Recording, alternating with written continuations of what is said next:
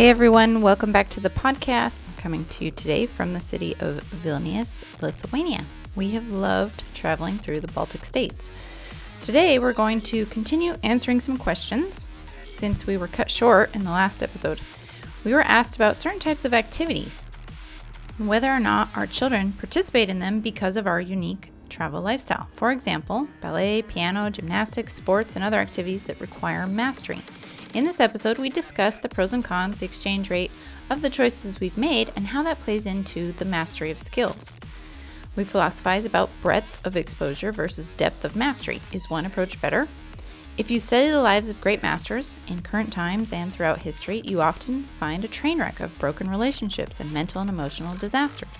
That's often because their development has been lopsided and emphasized in the one thing that they're mastering instead of well-rounded development. Our focus has been, at least initially, on developing holistic mastery of well-being, mental, emotional, physical, spiritual, social, financial, and we expound on how and why we do this in this episode. We also discuss depth of mastery is available to achieve later in life, has a stronger foundation once you have the breadth of holistic development in place.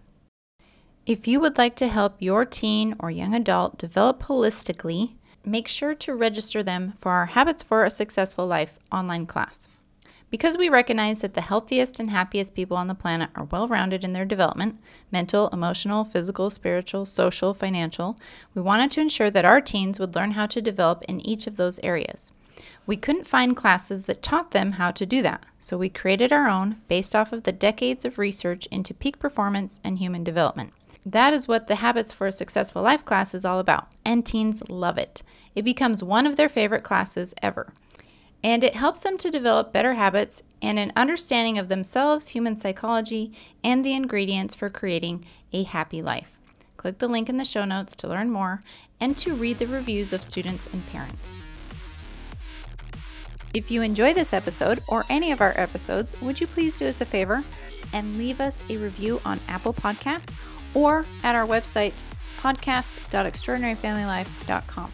When you leave us a rating and a review, it helps to make this world a better place by getting this podcast into the ears of more parents. Parents are the molders and shapers of the future generations. We all need all the help we can get to be the best people and the best parents we can. Families with thriving parents raise thriving children who grow up to have a positive impact on their own families and communities, which leads to better nations and a better world. So you can have an impact by taking a minute to share the podcast with someone who will benefit from it and by leaving a rating or review. And make sure to follow us on Instagram if you're not already. You can find us at World School Family or at greg.denny. Thank you so much for listening.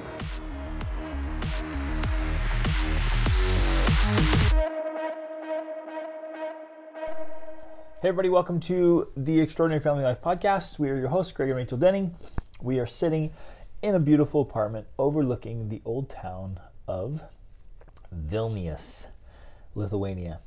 And if you've never been here, which is probably the case, I didn't even know this city existed because I'd never looked closely at a map of Vilnius or Lithuania. And only every once in a while had it ever crossed my mind, like, maybe one day we'll travel through there. But we loved traveling over here. It's been awesome, and this is a really cool city. Lots of cool things. And in 12 days, Vilnius will be celebrating its 700th birthday or anniversary, right? 700 years the city's been. It's just so cool. So cool. So we're having a great time. But today we're going to answer some more awesome questions. And like we promised last time, we're going to dive into overcoming geographic limitations. And I know that sounds like so technical. You're like, ooh, that's boring. But I promise it's going to be awesome. Like this whole philosophical idea is it's really pretty cool. So, well, it came about because we were answering this question last time, but then realized that we were speaking into the air. Yeah, about 40 minutes later, we realized, oops, the recording stopped. The recording had stopped, and so this answer was not recorded. But we had some interesting insights that At least we thought so. we thought they were great. So we wanted to share them this time as we finish continuing to answer questions. We get lots of questions often about lots of different things. Keep them coming, you guys. We love them. We received some specific questions about travel and specifically the logistics of travel, and we answered some of those questions in the last episode. And now we're going to continue answering these questions in this episode and discuss what you just mentioned. So let's just get into it. Go. Why don't you read the question? Yeah. So listen to episode number 199. I'd love to hear a podcast on the logistics of your move. For example, all of Greg's cool leather books. Did you sell them? Box them for when or if you come back to the States? Ship them to Portugal? That's the first part of the question. So I can't remember. Did we answer that? We kind of talked about it last time. I think we'll just recap. So, man, I'm never getting rid of my books. I'm gathering more and more books. I want to have a personal library in our estate of like 10,000 books. And you know, when we thin out books, we get rid of kind of old, tattered, kind of not good quality condition. And we're always seeking to buy nice, high quality things. We're putting, just kind of as a wealth strategy, wealthy people will purchase nice, high-quality things to store their wealth. And so that's, they do it in art, they do it in tools, they do it in all kinds of things, jewelry, like whatever you want, right? One of ours is books. We love books. So our books are in a storage facility, and we will ship them over to our place once we get it set up. But in Portugal, because if you're new, we're moving to Portugal. Yeah. We're traveling in the meantime, but we are moving there, and we're planning to make that a permanent move. And so we're planning to take, and we did talk about this last time, planning to take our nice things to Portugal and move them there. Right now we're traveling, you guys. We only have a few books that we brought for the habits class. I think we talked about this last time. We bought a few hard actual paper books for the Habits for a Successful Life class that I'm leading. Starts tomorrow. And the Mentor Accountability Program for Youth starts today. There's still some openings in both those, you guys, so if you want to get your older kids in there. But we have been doing loads of audiobooks and ebooks, and our kids have been just pounding books on this trip. It's so cool that even while we're out traveling, exploring, and having experiential learning, which we're going to get back into in a minute here, we're also doing massive amounts of reading in spite of not having our beloved books with us. Yes, and just for a frame of reference, if you're interested, in the last podcast, we did go into a lot more detail about emotional attachment to things and getting rid of things versus keeping things. So we really expound on that in that episode, and I think it's worth listening to. Okay, next part of the question. What about certain activities that require an extended time to master or participate in? For example, ballet, acting, or other sports. Do you just not do those? Or do you find what you can wherever you are? Wherever you live? And this was the question that we had started expounding on that will definitely connect to this topic that you've alluded to. And we started by simply explaining that there are definitely, we recognize that there is an exchange rate. With whatever you do, there is an exchange rate. And one of the exchange rates for a life that includes more travel is that you don't always have the opportunity to immerse yourself in mastering certain skills, especially, I guess, specifically for children. Or if the thing is location dependent. Yes, so if you want to be part of this renowned choir or this phenomenal athletic department or a ballet a school or a theater, if you're more mobile, you're moving around, then you can't, and that is a cost, and we've weighed that out. There is a cost there, but even on the other side, if you do stay and you pursue that, that's fantastic. It's amazing, and we're not trying to make one way better than the other. We're not trying to say one is bad, but there is a cost, and I think predominantly, as a general rule, the cost of staying in one place to develop those things is a lack of exposure to so many other things. And so it's almost a contrast here, and you have to decide it's breadth versus depth. And I don't know. We're gonna explore that idea, but so we knew early on. We talked about this early on because we had grown up, pretty kind of traditionally, but I had played on sports teams and participated in all those things, and I wanted my kids to do that. And it was kind of sad for me. I'm like, oh man, my kids won't be able to be on like football teams or baseball teams or things like that because we're out traveling. And we knew that was a cost, and we've talked through that with them over the years. Like, there's an exchange rate here, and when we've stayed longer, like our last place, Aaliyah was able to be on a soccer team and a volleyball team, and they got into like longer things. We've done some dance and gymnastics and theater. We've done language studies. We've done instrument lessons. So the answer to the question is like, yeah, we definitely take advantage of whatever's available wherever we are. And if we're there for longer term, we can get into some of those other things. But our core philosophy, I think, is to focus on the breadth of exposure first and foremost. And that's kind of the topic I want to dive into, if you're ready for that. Yeah, I guess I'm just wanting to put this in context that essentially they have been able to participate in those things, but not perhaps to what he's referring to here, not to a level of mastery per se. Right. And at first glance, we might think, oh, that's a bad thing because my child or my teen hasn't been able to master something. Piano, for example, because you can't travel with a piano. Yeah. And that honestly, it sincerely, it pains me. Like, I would love for them to have that degree of skill and ability in the piano. But when I hold it up against what they're learning and who they're becoming and the exposure and the experience in so many other areas, at least for us and our family, this isn't for everybody maybe, but at least for us and our family, that is more valuable than that one specific skill. And well, here's why. This kind of leads into what we want to go to.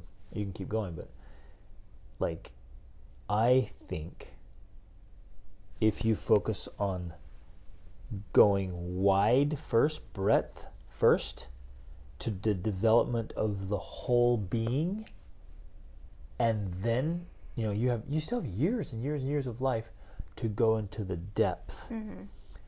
Then you can be more of a whole developed being, and then pursue depth later, where we've seen countless times, and you can read about this in every biography and autobiography and look at the great lives.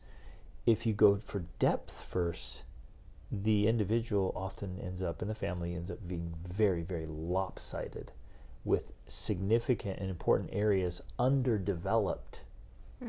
And honestly, in many cases, their lives, if you look at the lives of some of the best performers in the world across whatever genres, the masters, their lives are a train wreck.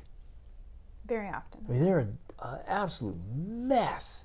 Like a Tiger Woods is a classic example. Well, right? and I recently watched a movie,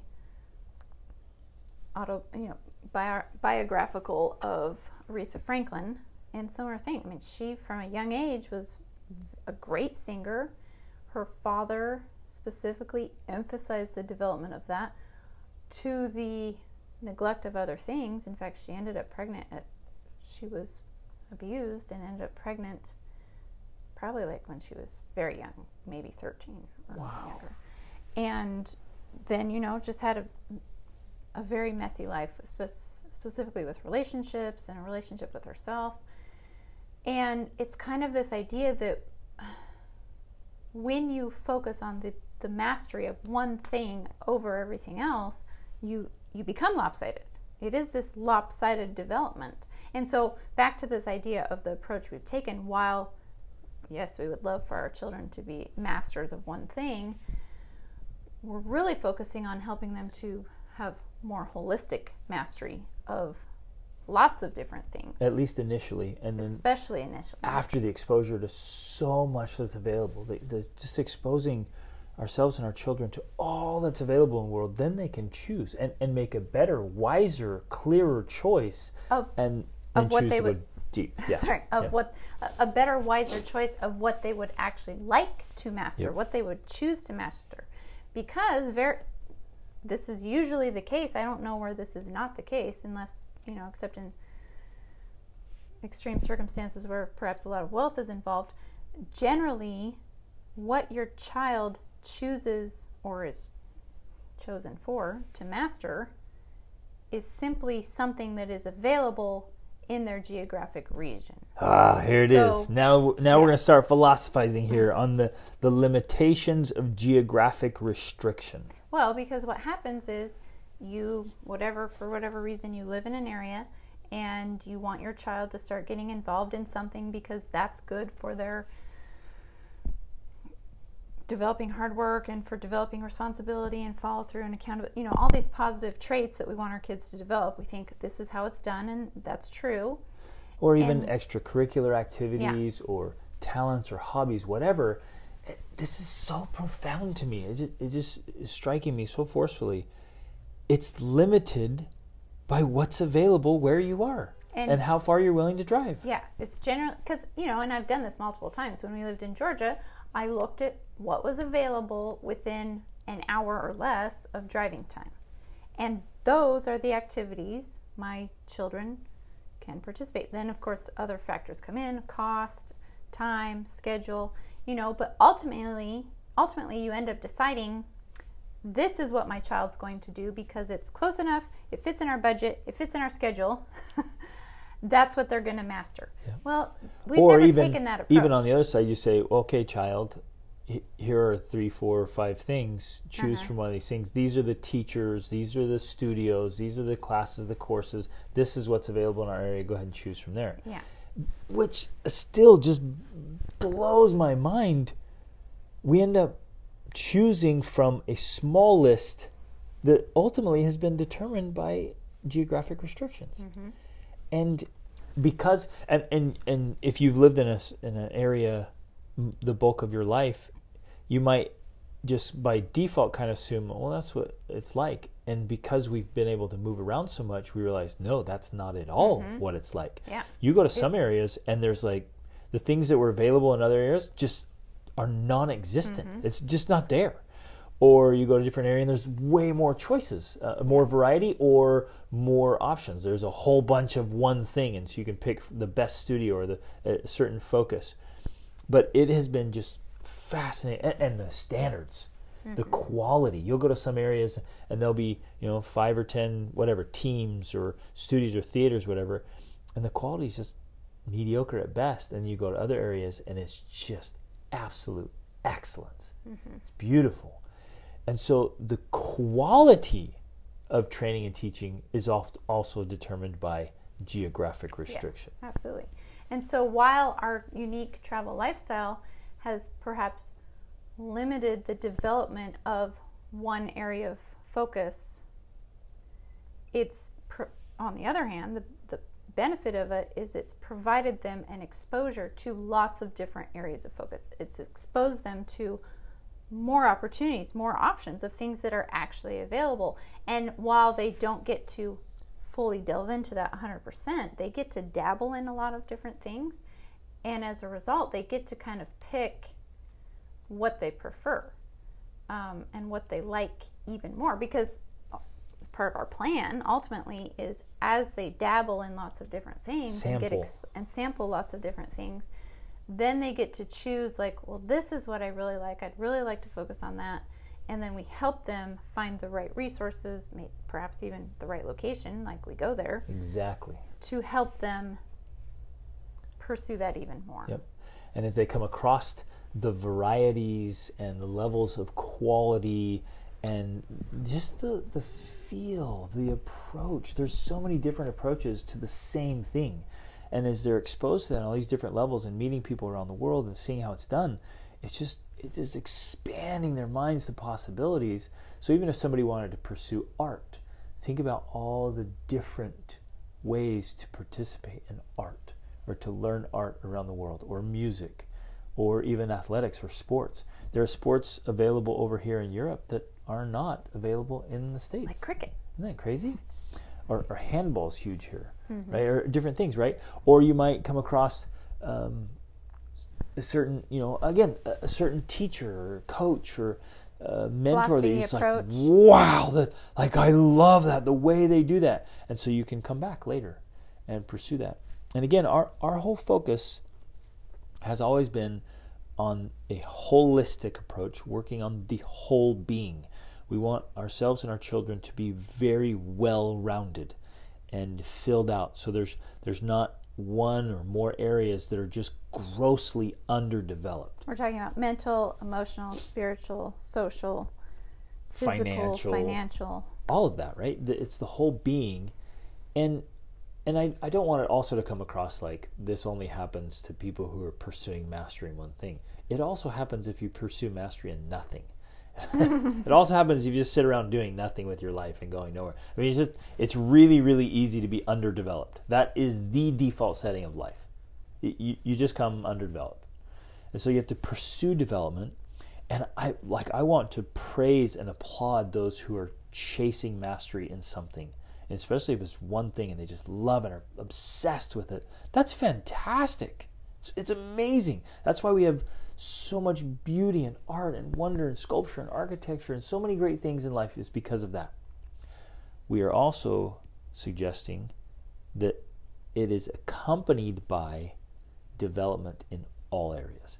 And that takes very strategic effort. And at least in my observation, the way I see it, is if you pursue breadth of experience first and fill out the scaffolding and the wholeness, and then come back later and pursue depth and mastery from that well-rounded place, it makes for a more grounded, centered, stable being versus getting kind of lost and missing some of the developmental pieces and aspects of life and of growing into a whole being, because your entire reality is often leaning far over into one thing. Right.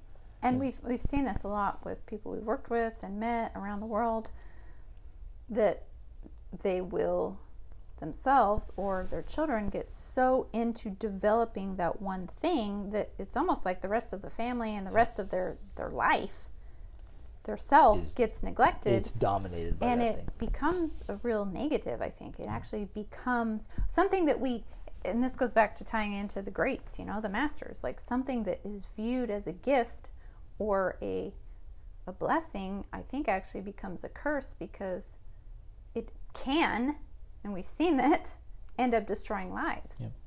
And so, or at least limiting other aspects of a life. Right. Well, and in the extreme cases, destroying lives. Yeah. And so I guess ultimately that has been our approach, is while we've recognized that, that's a thing. You could devote your entire life to helping your child becoming an Olympic athlete or a concert pianist or, whatever, fill in the blank. I personally don't think that that's the healthiest approach. I don't think that's the healthiest for the child, and I don't think it's the healthiest for the family. And so we've taken a more balanced approach that includes holistic growth and development for the family as well as for each of the individuals. Yeah. Now, that being said, I'm not trying to brag, but I do feel that our children are fairly well developed in different areas. Like more than one child plays the piano and sings and plays the guitar and martial arts and silks and gymnastics and parkour. Like, they have a lot and I'm not just saying this from my own perspective. Like, I've had people who've met in person or even on Instagram, like, wow, your kids are so well developed. Like, how did you learn to do this? How did they learn to do all these things while you've been traveling? Yeah. And the way that that's happened is, for one, we've been very intentional about it.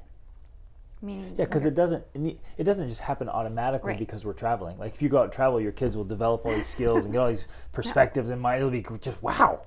It's never the default ever. Right. So whether you stay in one place, staying in one place doesn't automatically make you or your family stable, and traveling doesn't automatically make you like stable exposed or developed to variety. Like, yeah. you can miss it all. It's all about strategy. Mm-hmm.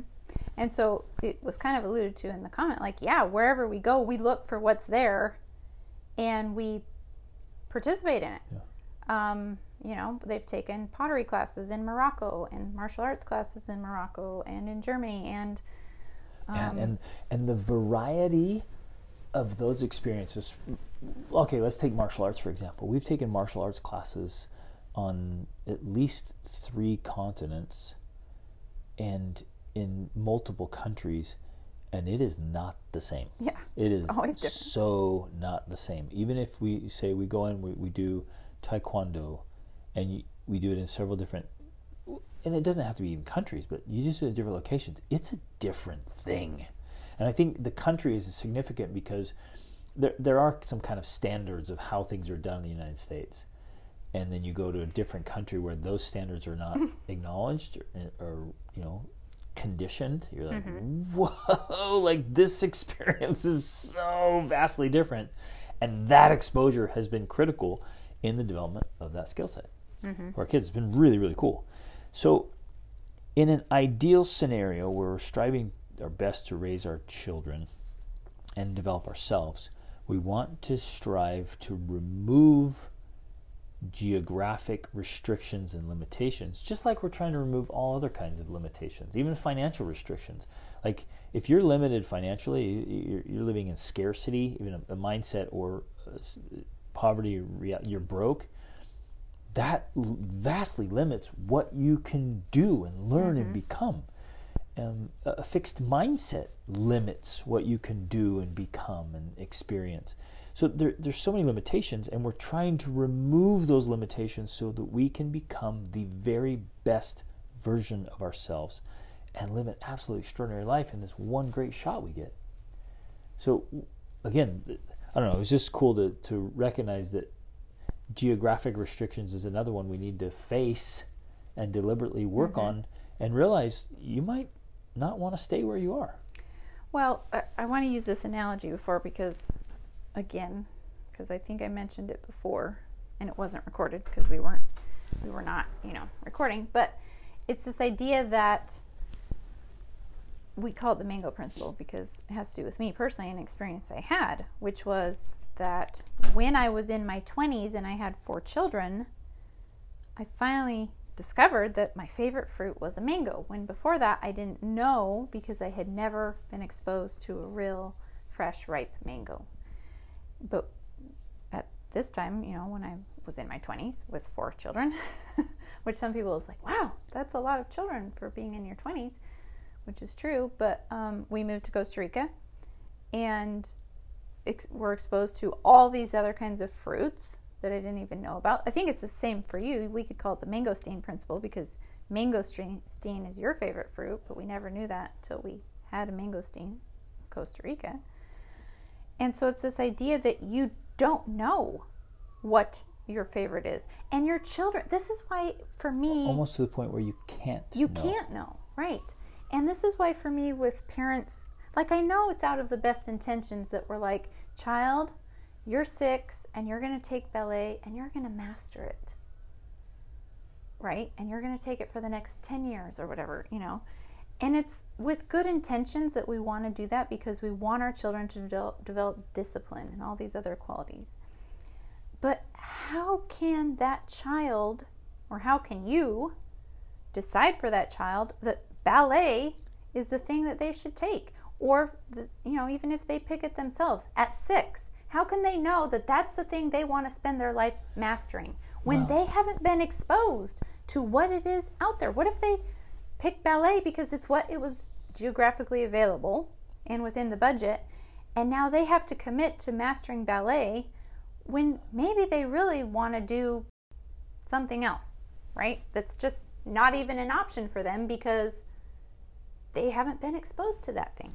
So essentially, as much as we've wanted or would have liked our children to become, concert pianist or something like that, ultimately... That option is still on the table, by the way.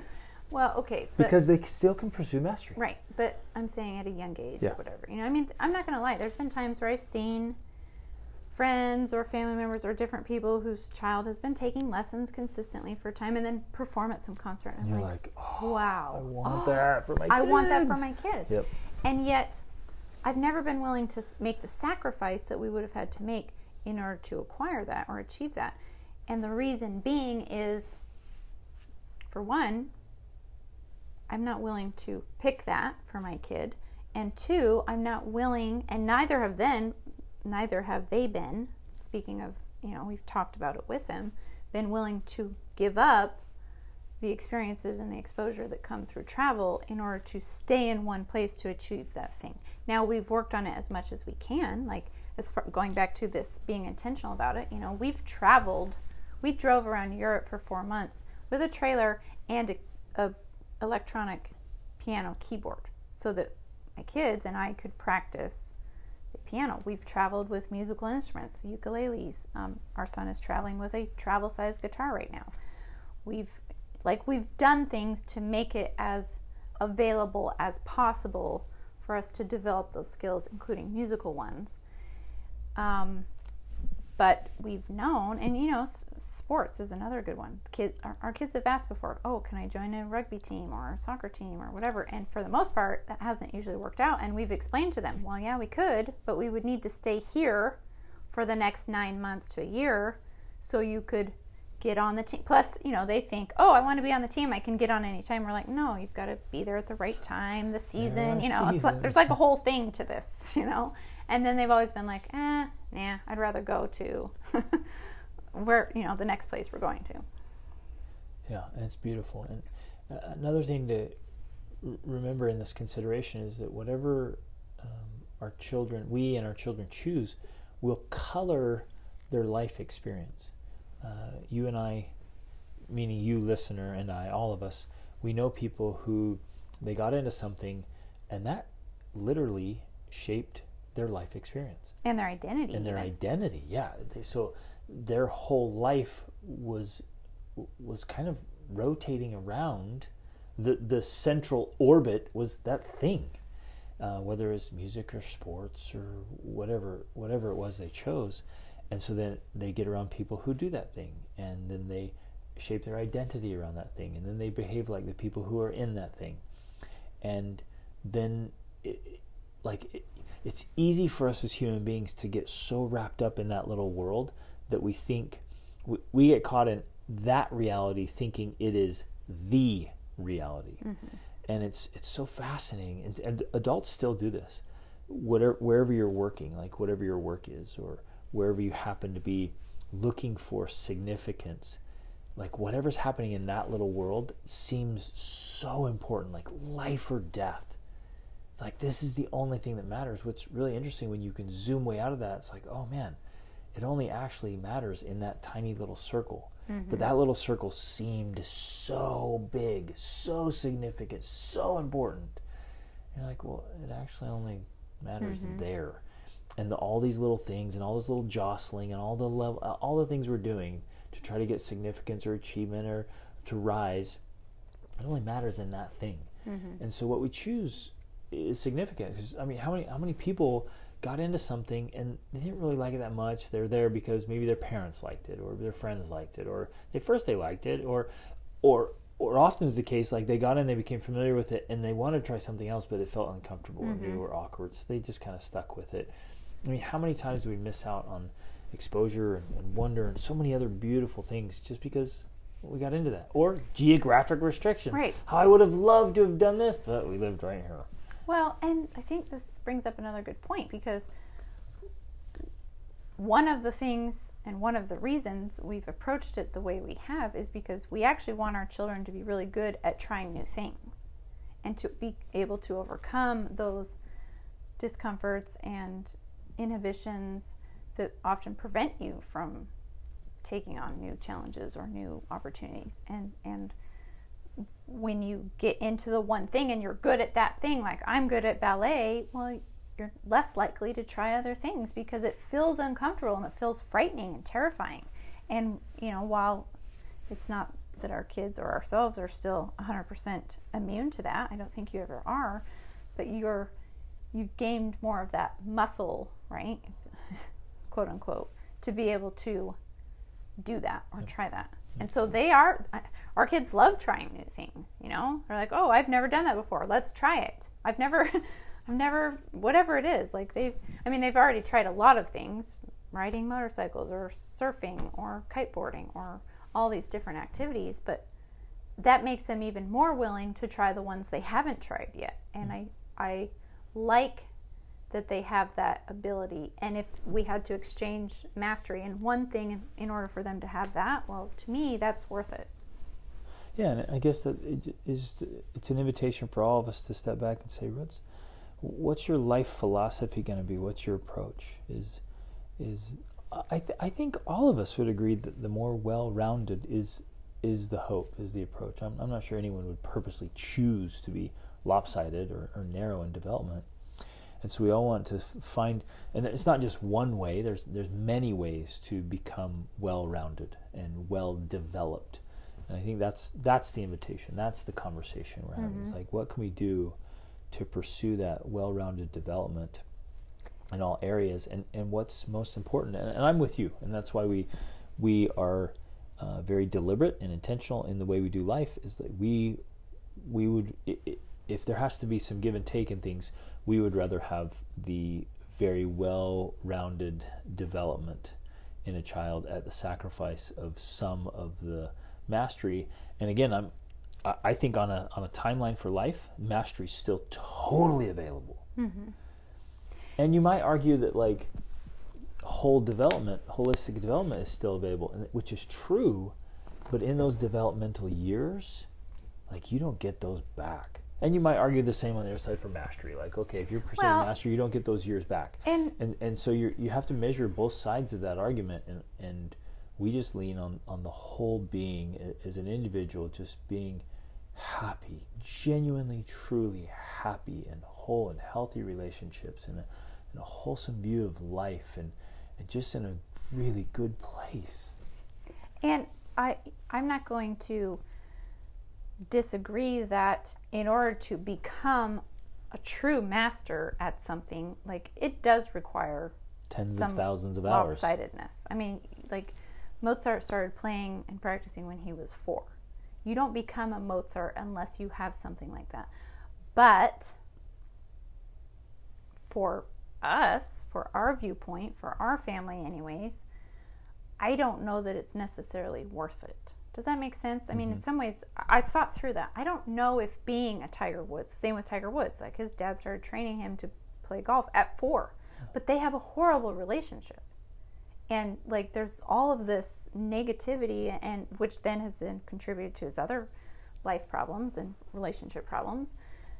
I don't know that that's worth it. I would not want my child to be a Tiger Woods to have those types of relationships with him, or for him to have the problems that he does. It's not worth it to me. Right. And so even Tim Grover was Michael Jordan's coach, and he wrote 2 books, and the books are excellent, but they illustrate in there it was a win at all costs. They were literally willing to sacrifice everything else to be the best. And I think that's an illustration. It's on an extreme side, but it's an illustration of what we're talking about here. Mm-hmm. So, okay, you become phenomenally wealthy. You become one of the best in the world. Is it worth sacrificing those other fundamental areas of life? And for us, it's an absolute no. Now, I guess we're not saying that it's one or the other either. I think we can become absolute masters and be well-developed. It's just unbelievably rare. And maybe master is not the right word, but there is another level of proficiency that you can gain that doesn't have to be the best of the best or the best in the world. We're still developing that talent, and having those abilities is still enjoyable and wonderful. I've often thought about this because for some reason I do have this strange desire or dream for my children to be, like virtuoso players of classical music or something. Like that's one of my weird fantasies.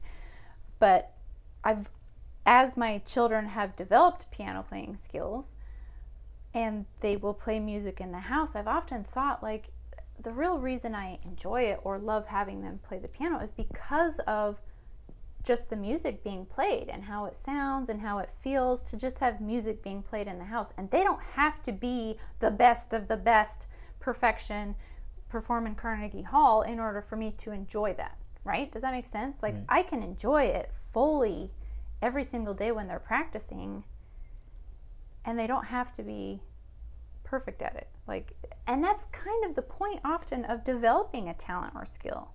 It's there so that you just enjoy developing it and using it, and you don't have to be perfect at it. In fact, that's part of the journey, but in the process of learning, it's still enjoyable and beneficial Right. to you and those around you. And so that's been my take on it, is if they can develop these skills and talents, it's for really the journey of doing it Right. that makes it valuable. And I think that would be true for 99% of people, Right. because it's only the 1% that are the 1%. True masters. So those of you who listening who have that drive to be the 1%, fantastic. Go get it. Like, if you really genuinely want to be the top 1% in the world, go for it. The warning here that we want to share, and you've seen this, you know this already, we've seen it in all the examples, is don't do it in a lopsided way where you're grossly underdeveloped in other critically important aspects and elements of life. Well, because the suffering that accompanies that is, it's not worth. There's even part of me that says, is that even possible? Have those people only become the best in the world because they sacrificed everything else? And despite all the hardship and pain that it brought, well, perhaps because of all the hardship and pain, that is how they became the best. Like, that's an interesting question to query, because who knows? Maybe that's the price to be paid. That's why. But I guess the warning then in that case is, you need to be sure you're willing to pay that price. Are you willing to be alone and miserable in order to be Beethoven or Mozart or Tiger Woods or Aretha Franklin? I'm an idealist. I just think there's a way. But it's so unbelievably rare. I told you guys this, and I mentioned this before somewhere else. I created I've been studying the greats for 25 years. I've been studying the greats. I wanted to know the secrets, the methods, the strategies, the tools, the tactics for true greatness.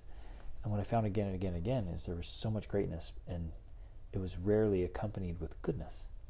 I'm like, right. What is going on here? And so then I created a file, this was probably 12, 15 years ago, called Good and Great. And I've been on this quest, this search ever since, to find people who were truly great at what they did and also extremely good as a being. Holistic. They were healthy, whole, just wonderful people. And it is a very, very short list. Right. I guess you kind of proved my point. So then you're like, you're in the top like 0.01% of humanity, because you're world class and you're just happy, healthy, good habits, good person, comfortable in your own skin, and your whole life is well developed. Right. Whoa. Okay, love you guys. You're awesome. Thanks for listening. Thanks for being here. But there was more questions. But we have, I got to start my mentoring accountability class right now. Okay. So Then love you guys. done. Thanks for listening. Thanks for being here. Thanks for being awesome. Look, examine your whole life and look where you can remove unnecessary restrictions. Love you guys. Reach out.